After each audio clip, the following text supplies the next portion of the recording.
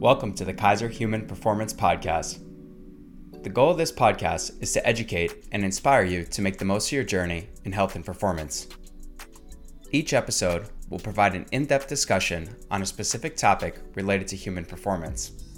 If you're a growth-minded individual seeking knowledge and better solutions, this podcast is for you.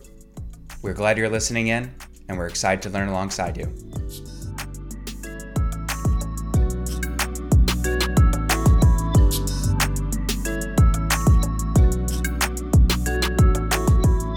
My name is Gabe Derman, and I'm joined by my co-host, Todd Tukin. Today, we welcome two special individuals. Our first guest is Neasa Russell. With over 20 years of experience in high performance, Neasa serves as a sports director for Paralympics Ireland and chef de mission for the 2024 and 2028 Games.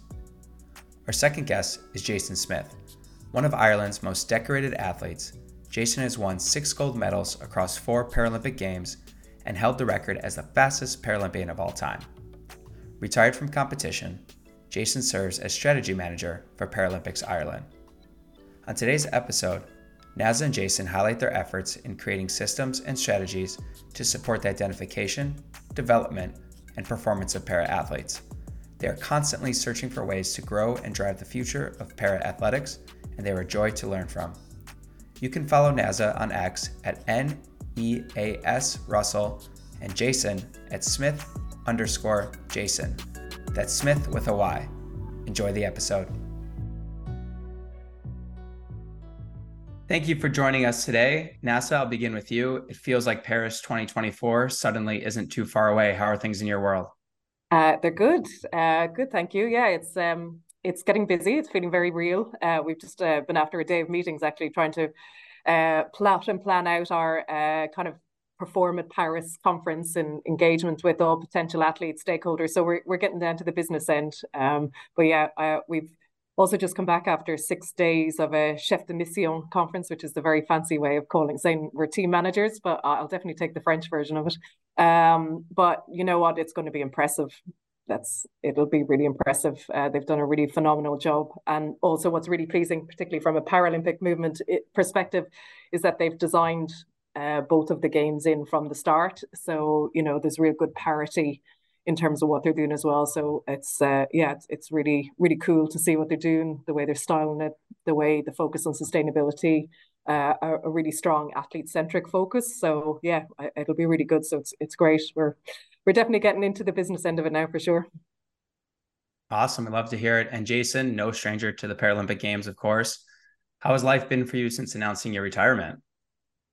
A little different, that's for sure. So 6 months ago is when I decided to step away from competing and on the track, taking a role within Paralympics Ireland. So in one way, obviously it's a world that I'm fairly familiar with, but in another way it's just, different way of operating. You're in an office rather than on a track. But the reality is, I suppose it has to happen at some stage. So it's great to have the opportunity to make that transition and be a part of things moving forward. Terrific. Well, we're glad to hear it. And we're excited to get this conversation going today, as it is the first episode we've done that focuses on performance within the para-athlete space and Paralympic space. And what a duo we have with us to get started. So Neasa, let's begin by having you set the scene for us, so to speak, detailing your role as sports director for Paralympics Ireland. What are your main responsibilities, and could you give us some insight on your day-to-day operations? Yeah, well, I suppose it's kind of broad, really, but I guess the way I kind of distill it is to basically my role is to figure out how to drive parasport forward in Ireland and to continue success and make that success sustainable. So a lot of the work and the role is trying to figure out the direction of travel, where are we trying to go with this, and also look at where our role is and really, and primarily then look who our main stakeholders are, and understand how best and better can we support our athletes to reach their potential? And then in doing that, we've got to look at how the coaching program sits in around that, and how to support the coaches. And then the wider angle on that kind of ecosystem is considering the sports themselves and the governing bodies, and how can we support them to better support their para programs and their athletes and coaches in that space. So a lot of it is kind of quite system orientated, and again trying to understand who the players are, and how we support them to drive forward. So again, a lot of conversations around strategy, policy, operational, tactical levels, linking in with our funders would be Sport Ireland and a lot of our commercial partners as well. So yeah, it's there's a never dull moment in this role. And as I also kind of alluded to previously, my role is also chef de mission for Paris 2024. So I suppose the privilege of leading the team into that, and that has again a significant amount of focus on who the folks are, how we best preparing them for a kind of a point in time. And I suppose day to day, otherwise my head would explode, I've kind of created 2 programs which allow us to focus and drive the work and the efforts into both those spaces. So one is around Perform at Paris. So it does what this says on the tin, really. And it's around the 28th of August, 2024. And how are we preparing for that day and working our way back in terms of all the elements. And the other one is, again, a bit more of that longer term system piece, which is Transform for LA. So how do we drive forward the transformation of the system here for that longer term focus. So LA actually isn't that far around the corner in the world of Olympic and Paralympic cycles. But so yeah, so a lot of pulling together those strands and trying to stay on top of it generally. Well, absolutely. I think your hands are certainly full from what it sounds like, and looking forward to hearing a little bit more about some of those strategies and systems that you're trying to get integrated into Paralympic Ireland. And Jason, after a remarkable and record-setting athletic career, 21 gold medals, including 6 gold medals over 4 Paralympic Games, and holding the record as the fastest Paralympian of all time, you've took up a role as strategy manager at Paralympics Ireland. Could you give us some insight into life after the track and your relatively new role? Yeah, I think that was for me, as I'd mentioned there, one of the opportunities of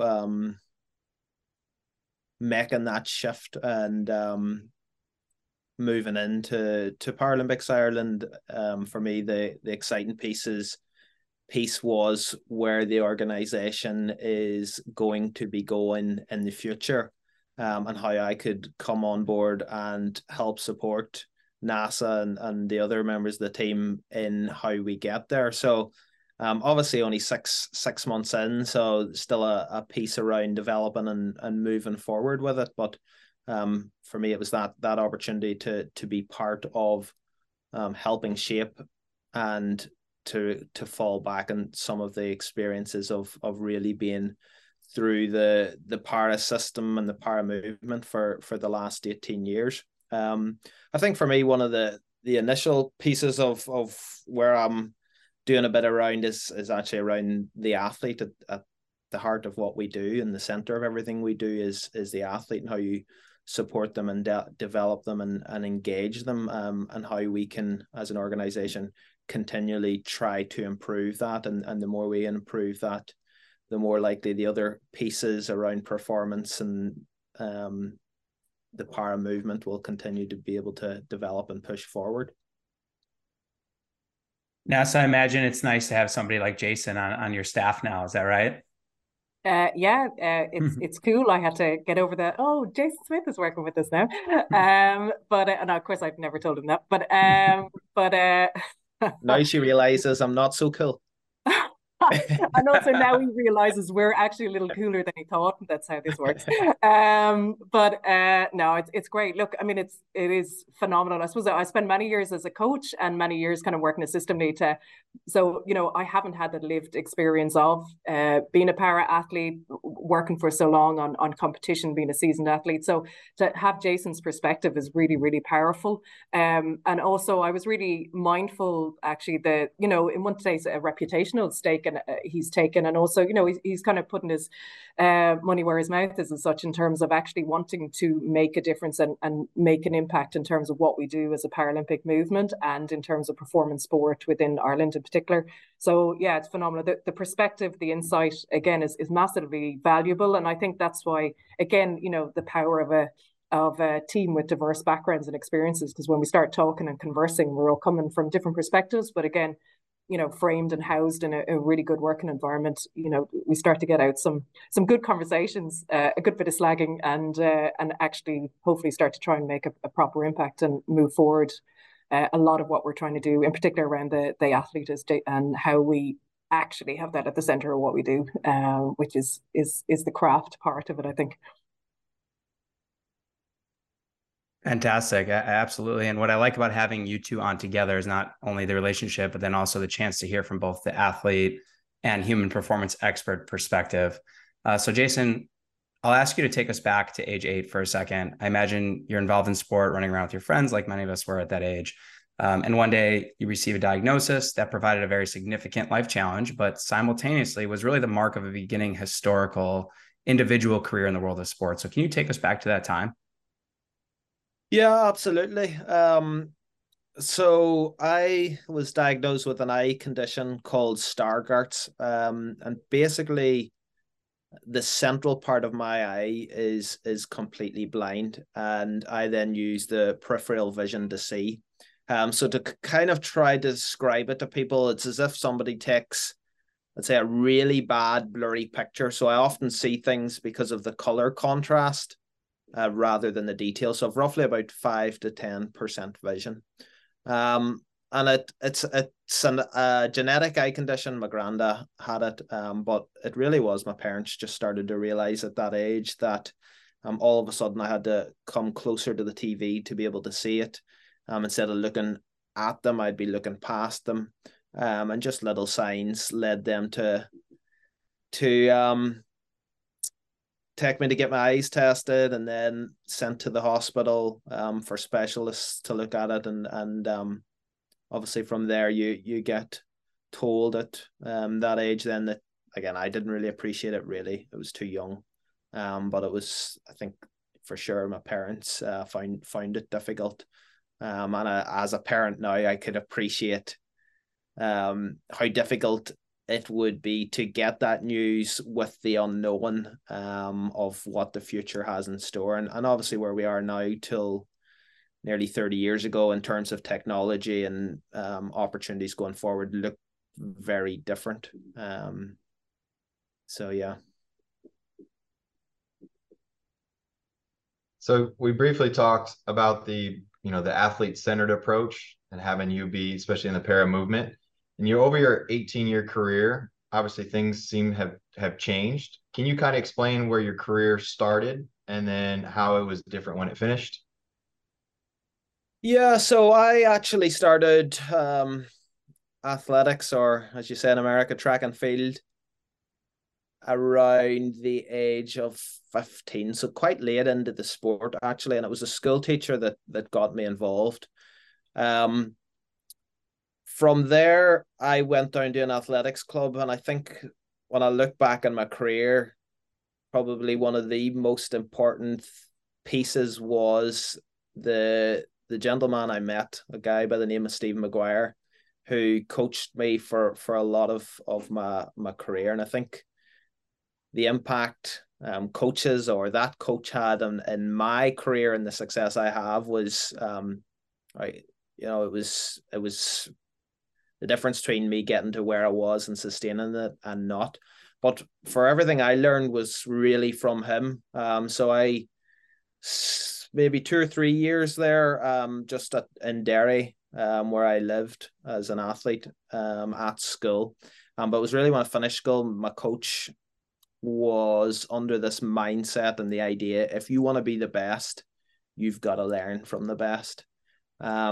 And in that, he was the driving force. We ended up heading to the States, based in Florida, training with some of the best Olympic athletes in the world. One of the best sprints group in the world. And for me, that was a real that 4-year period there was a real learning and a real opportunity for me to develop and actually set the foundations of what performance was about, to change my mindset of where I could get to. And I think that really shaped then what I would say in parasport, I was probably years ahead of my time, but it was all created in that environment I was in and the lessons I learned. And it was never about a para athlete and Olympic athlete. It was just an athlete pushing themselves to whatever that limit was. So felt then from that, I took a lot of my experiences and learning, lived in London for a while training, and then came back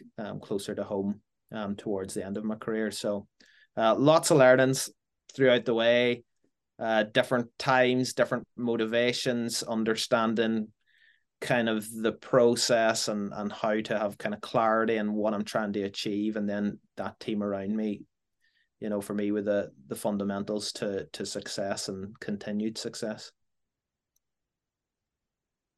Awesome. Thank you, Jason. We appreciate you sharing. And Neasa, while all that was happening, simultaneously kind of going into your professional background, it's clear that talent ID, development, and high performance is really a part of your DNA. So while all that was going on with Jason as he was coming up through the years, through Paralympic Games and competing as an athlete, why were you drawn to this opportunity? Was this something that you were always looking forward to? Is this something that, you know, how did you kind of become involved with Paralympic athletes, and really what drew you to this opportunity? Yeah, well, I guess it's interesting. Jason frames around the opportunity to move abroad and learn. Similarly, actually, probably my learning was through being a coach, professional coach with rowing, actually. And I did a coaching apprenticeship. I quit my permanent pensional job as an engineer at age 29 and decided to become to take up a coaching apprenticeship. So again, it took a little bit of a leap of faith and a risk, and then did that for a year or two here, and then moved to Britain, so which was the world leader in rowing at the time. And again, similarly, trying to learn about performance, the process, how you create the right environments for folk. And I suppose that started me a little bit on my journey around performance and trying to get better and learning and the curiosity of what drives you. And I think that probably for me as a coach, my philosophy was always to try and understand how can I support people to reach their potential. Like that's the kind of the maths of the game, the problem solving of it, which I really love. And I think that again, you know, for me, sport is a wonderful medium because it's a medium for people to perform, and it's for me it's a real mode of human expression. And when I looked at kind of para sport and Olympic sport, again, it's similarly athletes trying to do their best. But what I guess I noticed about para sport in particular, and definitely drew me in as a kind of a coach and a sports scientist, is that human performance. It's really pushing it at the boundaries of what we typically know or have typically coached. So how do you coach someone who has lower limb impairments when you've only ever coached someone who would have had full leg movement in a rowing stroke, for example? Like the movement pattern, the physics is still the same, but how you go about doing it has to take a different approach. And I suppose what always drawn me towards the para sport is the problem solving capacity, A, of the athletes, B, of the coaching, and C, that the sport itself. So, you know, it really draws me in terms of that element. And I guess, to be honest, then as well, as I've got a bit older and, you know, as I've gone through my career as well, as trying to understand how can we support an athlete reach potential if they can't even get to training, or if there isn't a coach with the right skills, or socio-economically they're not able to afford to get lessons, or culturally they're underrepresented because they're happen to be from a Black or minority ethnic community or something, you know. So I'm always trying to figure out, well, how do we get more people into sport, the thing that we love? And again, you have to start then looking into systems, structures, cultures, governance. And that again is a whole other area of kind of jigsaw puzzling for me too. So actually, when I saw the role around Paralympic, it's hugely built around the movement and showcasing the ability of people. It's very much built around inclusion, and that's not in a happy clappy kumbaya. It's still holding the performance standards, but how you go about doing that is different, and you have to problem solve and think differently. And that's been certainly one of the big draws for me to the movement. And it's a cool version of sport. It's phenomenal. Really, it's very innovative. It's really creative. And just the whole ethos of the movement and why we're doing it and what we're doing is really, really powerful for me. So it was a bit of a no-brainer when I saw the job. I mean, really well said. That was a terrific answer. And I'm curious about maybe asking one specific example of some of these initiatives that you were talking about, like reaching people who are under-resourced in different areas to get them involved or recruiting for the games. Is there any projects now that you're working on or anything that comes to mind in that regard? Yeah, I guess there's kind of two programs we involve in under those kind of streams of work I shared earlier. One again around look at, and a lot of this is trying to figure out who are we looking at, what are their needs, and then how do we design a program to suit their needs. So again, we have a small enough parasport community here, particularly performance athletes. So we know one of the things with again our funders and a lot of good collaboration is an athlete support package would help a lot of athletes who may not again be kind of professional athletes in the sense that they're making their living from it daily, but they're keen to be. So how can we kind of give them a funding boost, if you like, that will enable them to overcome some of the transport our daily kind of challenges, and then also how do we support their governing bodies to support them, and then how do we ensure that there's kind of performance support package placed around them so that again all coming back to on the 1st of September or whatever day their event is in Paris that they can perform to their best.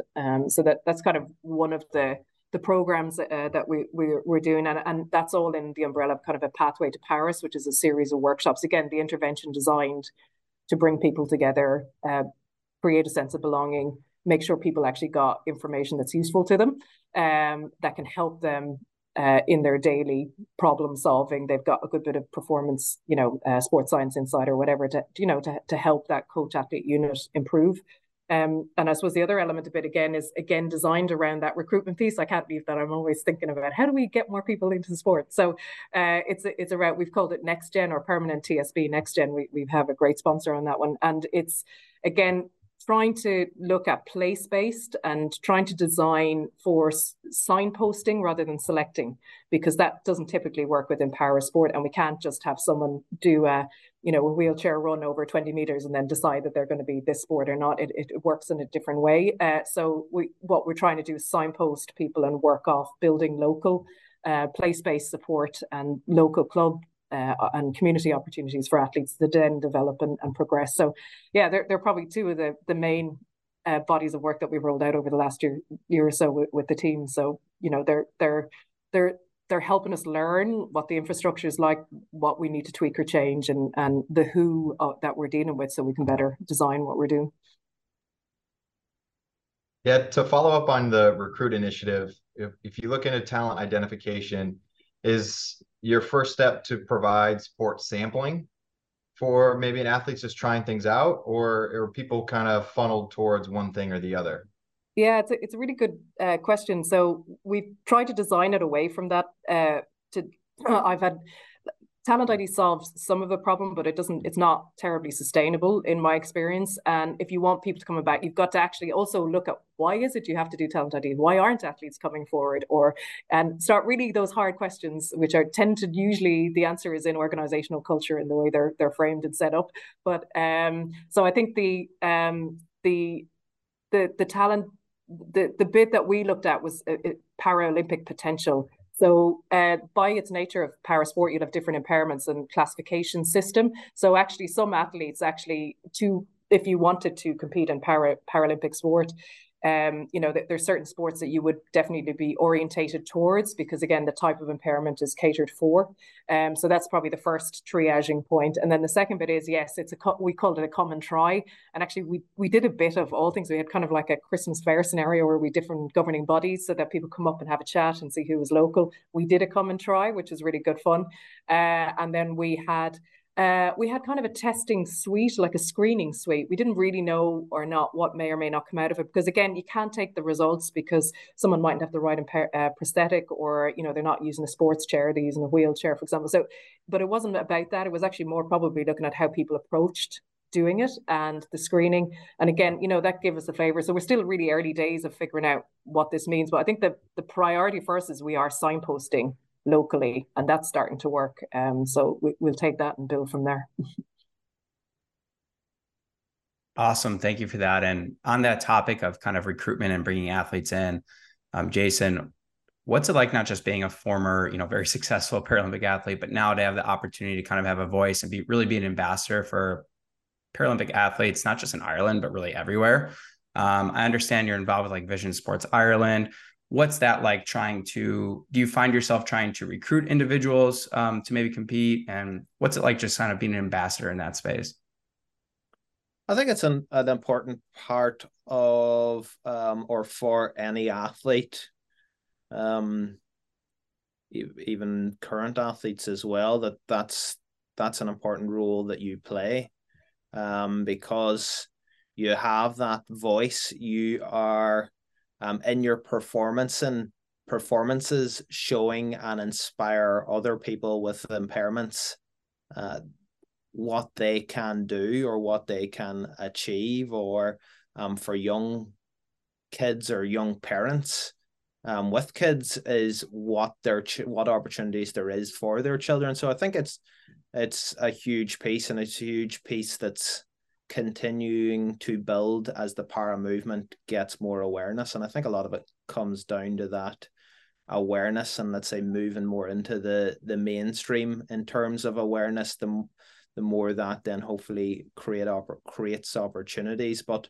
again, that was for me a reason of getting involved with Vision Sports, was how could I help other visually impaired or blind kids have the experiences or opportunities I had. Now, the reality is most probably weren't going to have it to that level, but I realized how much sport impacted me, changed me, allowed me develop skills and attributes and have confidence and belief in myself that probably nothing else could do. And sport has that power to really bridge those gaps. And how could I use the platform I have to try help move that work forward? Now, it's obviously not an easy thing to do, and there's not a simple answer to it, but just to try be part of making that difference and having that impact is something I feel an important thing to do, and I think all para athletes should feel important piece of what they do. Well, let's talk about your performances, because you've definitely inspired a lot of folks to know what's possible. And let's go back to your first Olympics that you medaled at was in Beijing. Can you give us a little bit about your first experience and how that track meet went? And, overall, how did it go? Yeah, so that was, I first came into para sport in 2005 and had a Europeans and then a Worlds in 2006. But Beijing was, as we say, obviously the Paralympic Games, and the Paralympic Games are known to be significantly greater, grander than the Europeans and Worlds. So it was a completely new experience. To go into the Bird's Nest, I can't remember, was it 80, 90,000 people? Just the noise and the atmosphere. And I think probably too young to appreciate maybe the pressure that was there or going to be there, because it was just such a new experience. But for me, it was obviously my first game, so it was an incredible great games and incredible games to be part of. And I won the 100 and 200 meters. So when your performances match the whole experience, then it's an incredible moment. And actually, in one way, it feels so long ago now at this stage, which really You're ancient, Jason. That's what it is. Jason, what's your favorite memory from all the Paralympic Games, if you have one? I'd say as an experience, I always would say of two. So as an experience, London 2012, it was really the shift in how para sport was seen. But because it was a home games, just the hype and the excitement and the build up to it, family were all so close that were able, which meant they were all able to go and watch and be there part of the games. I broke the world record in the 100 and 200. So just as an experience, the whole games, London 2012 certainly was it.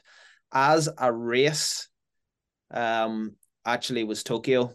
So I won that by 1/100th of a second.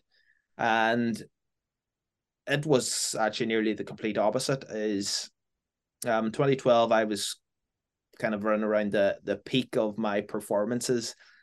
Tokyo, I just had a pretty tough year in the lead up to it. It was just off the back of, as everybody remembers, COVID and all the lockdowns, just with injuries. And there was times I sat and I wondered, was I done? Like, was I even going to make it to the games? There's times then I wondered if I was going to make the games, would I even be at the level that I needed to be? Just things were not where they needed to be. And that's obviously the joys of sport. You're playing that fine line. But then we got to the games and there was a few new athletes and people who had run quicker than me, and everybody expected me to win. But I wasn't the favorite on paper. So to actually in that moment was probably my greatest one of my greatest moments in sport, was to, in that moment under that pressure, to outperform where I was at. I had to, in that moment, I felt I had to go somewhere mentally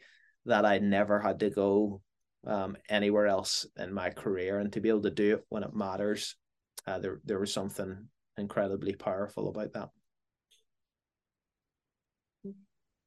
Cool. I'm sitting here like, that's awesome. And I'm putting myself there. And I mentioned, Jason, before we started here, that Todd and I were trying to look up some videos of watching you race, which was really cool. So then to hear you kind of speak on those experiences that we just watched as well, very, very cool.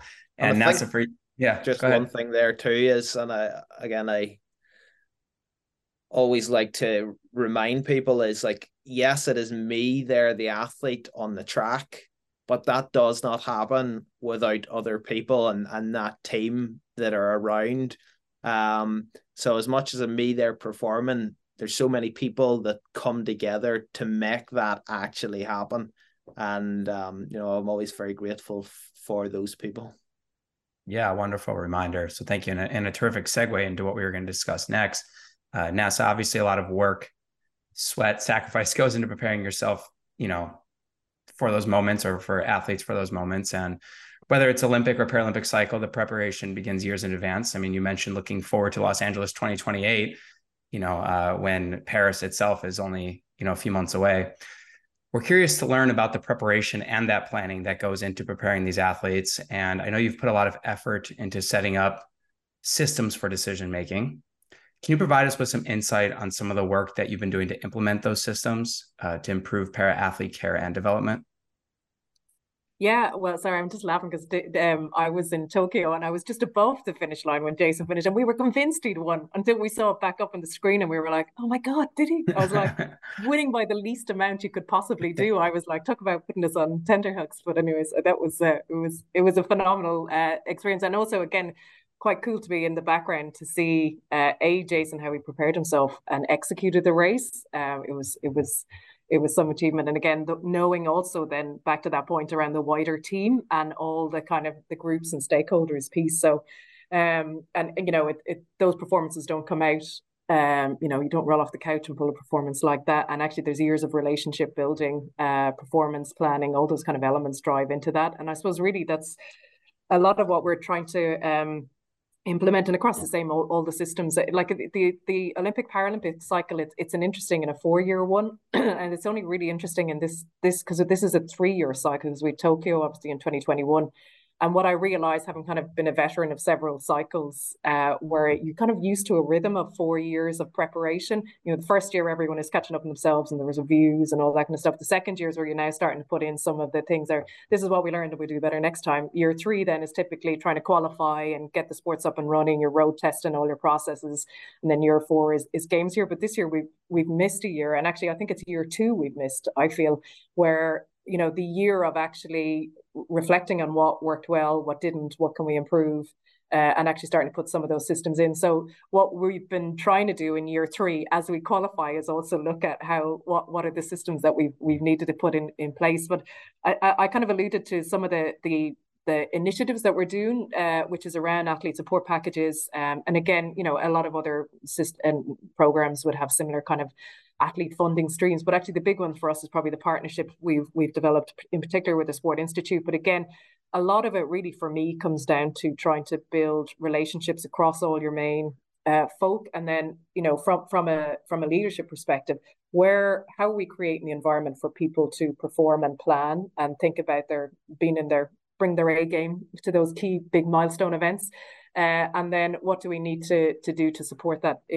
in the background. And there's a kind of a framework I always use in my head in terms of how we set things up. And it's one, like, what is our purpose? So what is it exactly we're trying to do? Because that actually gives rise to people's identity. And so therefore it is really important. We're trying to grow the Paralympic movement, trying to make sure athletes can reach their potential, because, as Jason alluded to, that has a big outcome and a ripple effect in society around people's perceptions, what they do. And obviously then there's the athlete's performance and own career out of that as well. And then we're looking at how we build a relationship. So again, building relationships, working through programs, events over the course of a cycle builds trust. And we know high performing teams, that's a real cornerstone for how they work and what they do. And then I suppose the third element for me is the information. So how do we enable people to actually crack on and do stuff? So it's a very, you want people to be autonomous, kind of self-determined in terms of how they go about doing the work. And for me, that's how do we support the governing bodies and the sports leads in those sports to develop programs. So there's always kind of a triad of elements that we're trying to balance. So as you're mapping that out over the year, you're now starting to put in what are the programs we need then to help us solve the problem around building relationships, better building relationships. How do we, we don't have enough information on this, or we know the coaches are early stage careers. So how do we support them and lean on the experience of some really successful coaches and program leads that we have here to help them build up? So it's kind of, for me, it's always a case of you're trying to problem solve or look at performance solutions, I suppose. And it's always with the end in mind of thinking, we have a big milestone again in LA or in Brisbane, and, you're trying to think, who is going to be there? And, one of the questions that always used to kind of blow my mind, and when I'd ask it, you could see people's head going, oh. So we were like, who's going to, what does it take to win a medal in Brisbane? What does it take to have a really good performance in 10 years' time?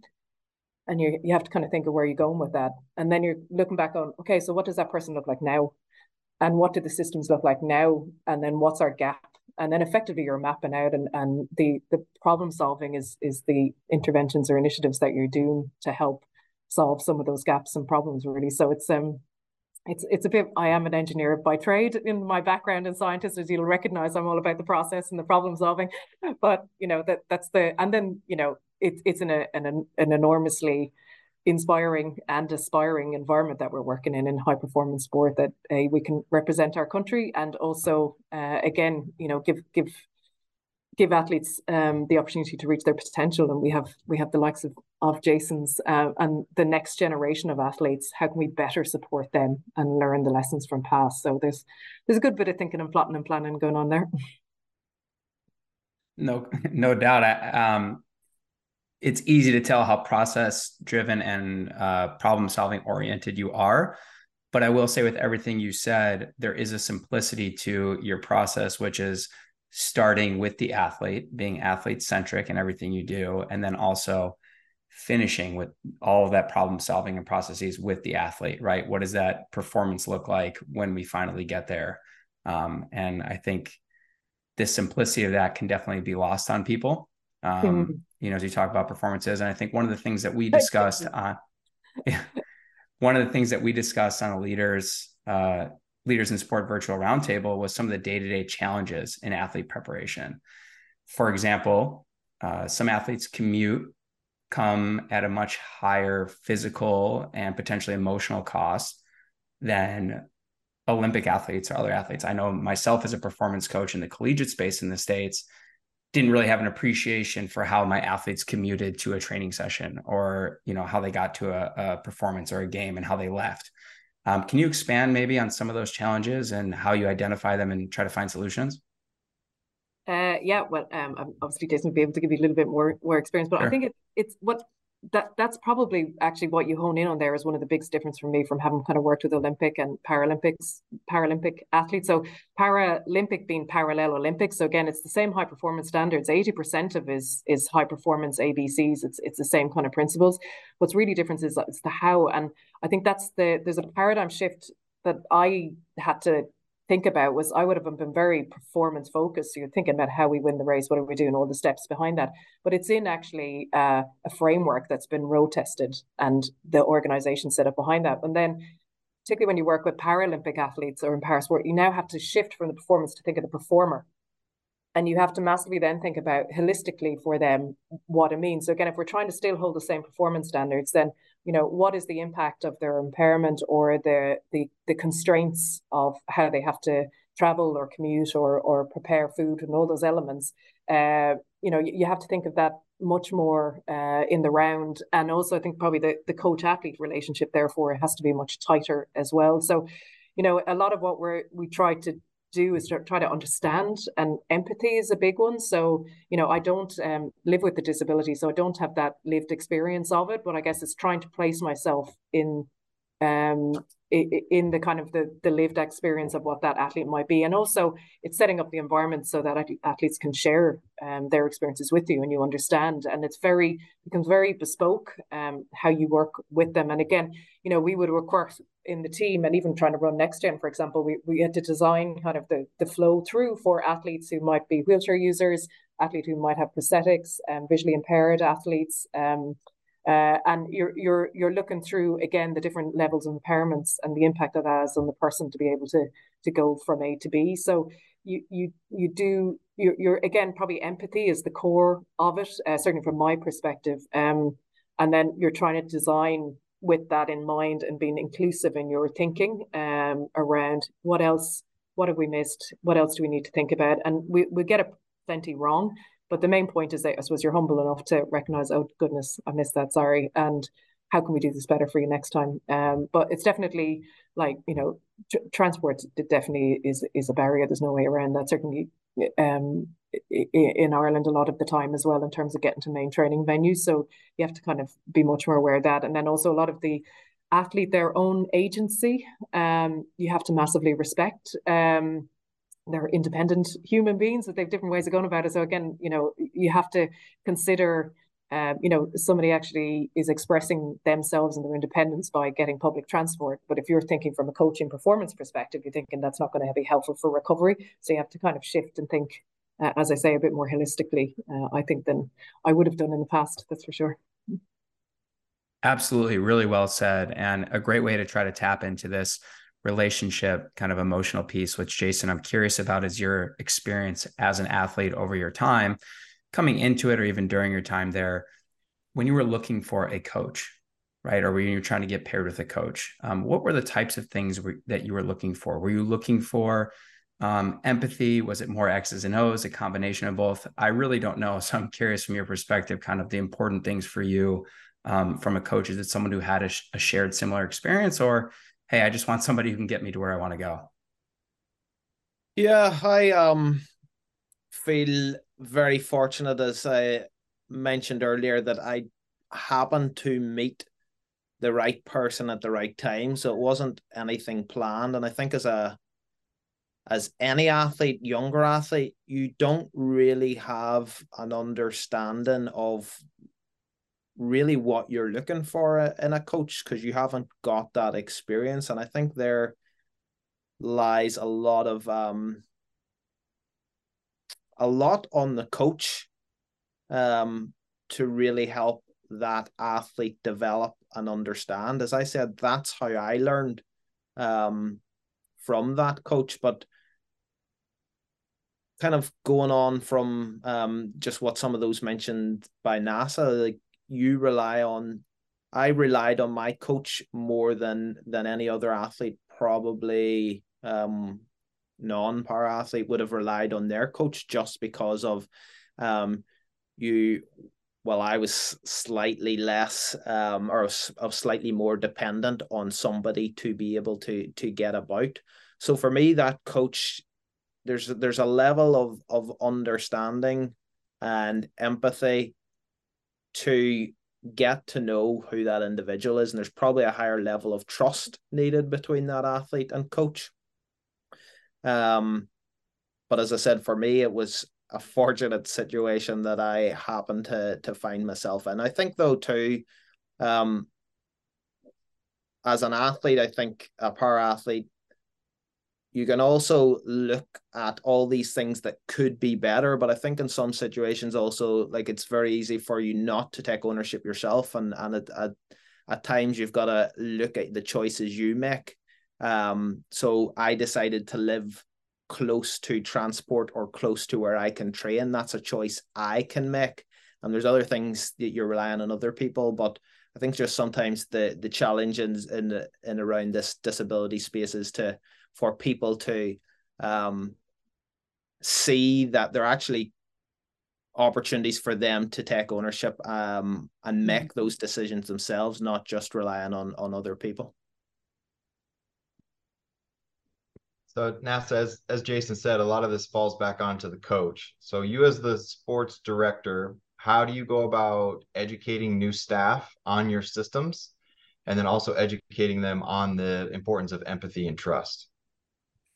Yeah, it's a good question. I would say Jason's a wry smile there because it's a live question. It's a really good point. This is what we're about to step forward into. So a lot of it is kind of bring conference. We have those coaches who either would have been a Paralympian themselves or involved in para sport, or you would have had coaches who would have been more involved with the Olympic disciplines. And what you're trying to do is support them. It's transition, but I think it's also because you have to just change your mindset. You have to think differently when you're working with a para athlete. That's its appeal.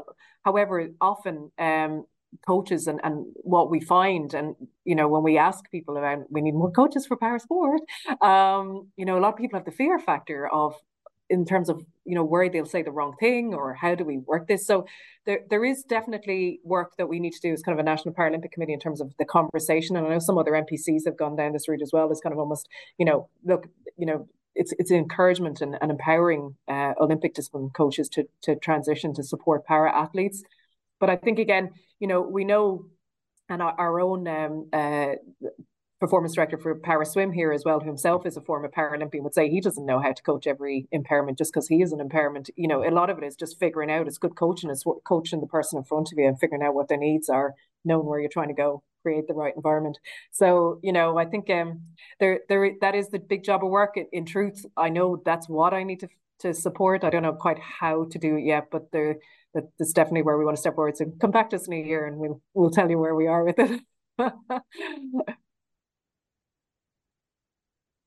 Yeah, for sure. And the next question is really for the both of you, and either of you can answer first. But you mentioned some of the challenges and things that you're working through now, but what are some of the big rocks when you look at Paralympic athletics as a whole? What is a challenge, or are some of the challenge that you are trying to tackle, that your organization is trying to tackle, that everybody is trying to tackle as it pertains to kind of taking this next step forward in development and performance? I'll let Jason roll with that one first. I was going to say ladies first, but clearly not. You beat me. I think for me, they're very big areas. The two things that have always stood out to me are around finding the next crop of athletes and making that sustainable. So I'd say at Paralympics Ireland, we've had a generation of successful athletes without a system in place in the past. And obviously this is a piece where Neasa has been brought on board recently too, is how do we, as an organization, how does Paralympics Ireland change that? How do you make that sustainable, that we continue to have athletes coming through? The other piece then is actually around performance. And again, mentioned earlier by both actually myself and Neasa, she talked about going to be in the UK and being around a higher and performing environment. I went to the States. I think sometimes with Ireland, just it's a small country. So how do you get exposure to higher performing environments? because that's where your ceiling is. And sometimes not sometimes, all the times you've got to go to those places to break through that ceiling. So for me, they're two of the bigger pieces that kind of stand out to me.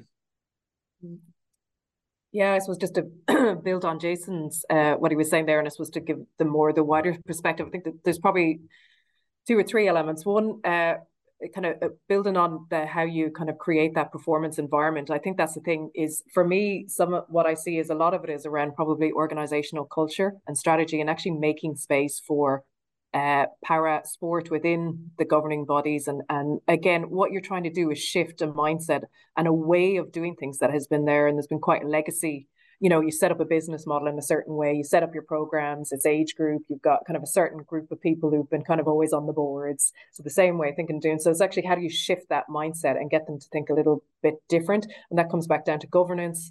And it's comes to have more diversity in the sporting environments, and also from a governance perspective. So there's it's kind of, for me, it's how do we make it, we both said sustainable. I think that's the big piece, and that's the big shift in thinking, because day to day you can just do games to games, but how do you make it sustainable? You now have to start thinking about those longer term pieces. And again, the bit for me around the organizational culture. So how do we make space for parasport? It's the same journey that women in sport have been on as well. How do you create the space within those environments? So that's changing the culture and changing the thinking pattern and the ways of doing, and that's hard.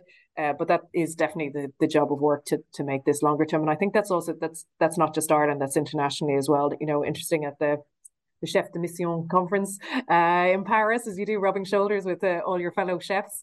When we talk to them about their sports systems and the spectrum of arrangements they have around how we better support para sport, we get the same. We have integrated programs. We have just disability sports programs on their own. We have some in the middle. We have some where we know that para sports funding will be cannibalized by some of their Olympic candor boys, and that comes back to culture, leadership, governance as well. So I think that's some of the big tickets. And then the wider piece again is around the Paralympic movement itself, how that's growing.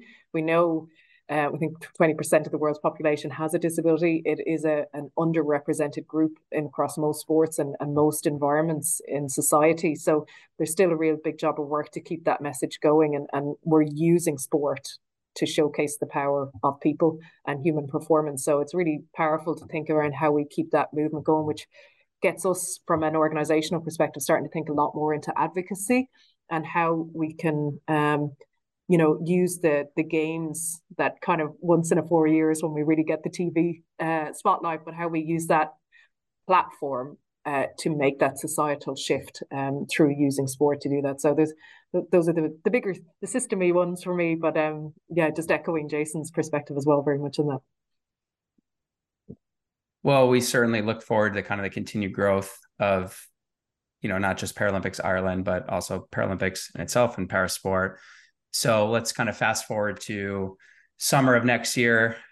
Todd and I will be tuning in, watching Paralympic athletics here, and we're preparing to watch Ireland and cheer Ireland on. What can we look forward to in terms of events? What can we look for? What can we expect from some of the higher performers there? Yeah, well, I think more really good performances is what we hope. But that's shaping up. Typically we have really strong programs across paracycling, paraswimming, and para-athletics in particular as well. Again, they're the bigger sports, the big three. We would often refer to them in Paralympic world. But we would also again have, and what's really pleasing is we have a new tranche of kind of sports again who have been often driven by pioneering athletes making a problem for those sports to have to solve, which is how to support them do what they're doing. And so we have a good breadth of sports coming in through triathlon, powerlifting, para rowing. We'll have bocce, which is actually a very specific, it's a disability sport on its own right. It's probably akin to bowls for athletes with very high support needs. So hopefully we'll have some bocce representation as well, and a para equestrian as well. So I think no matter what, we will have good performances. I've every confidence in that. And actually, I think the more people we can draw in to watch parasport, they'll realize, I think if you're a sport enthusiast at all, you'll get it. And because what you'll see past the impairment, you'll see the movement and the spirit of competition that comes through. So it will be really engaging one way or another, I'm quite sure. Jason, you might have your own favorite, so you might be watching it all. Yeah, I'm looking forward to just being at the games and sitting watching from a different perspective rather than being on the track. But actually, to be honest, maybe I might sit there and wish I was on the track as well. Yeah, Jason, I was curious if like your internal physiological clock is like starting to tick and starting to ramp, and you're starting to feel like, okay, this is October leading in, like I'm getting ready. Yeah, I was with the para athletics team, and they were starting their plan for the year ahead. I was just sitting when I was chatting to them saying, this is the first time in whatever 18, 19 years that I haven't been sitting there at this time of the year, putting my plan in place, trying to figure it out what I'm trying to achieve. So yeah, I watched the World Athletics, para athletics for the summer there past. Didn't feel like, oh, I wish I was there. So we'll see next year. The games is usually different, and it's a far greater spectacle and experience. So maybe I'll think differently then. Yeah. Well, I know we'll see like them cross the finish line. The slow motion replay, we'll just see you like, 2 croissants and a coffee or something over by the maybe I'll bring line. my bikes. Yeah. Depending on how some of the first heats go. Yeah, well, awesome. We can't thank you both enough for joining us on the podcast. We're grateful for your time. We cannot wait to cheer you, Paralympics Ireland, and the rest of the athletes in Paris next summer. So thank you both for your time. Thank you. Thanks for the opportunity.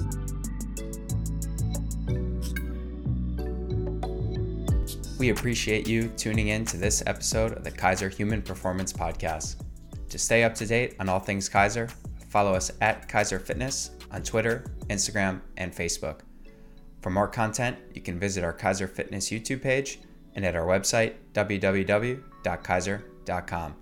Thank you, and have a great day.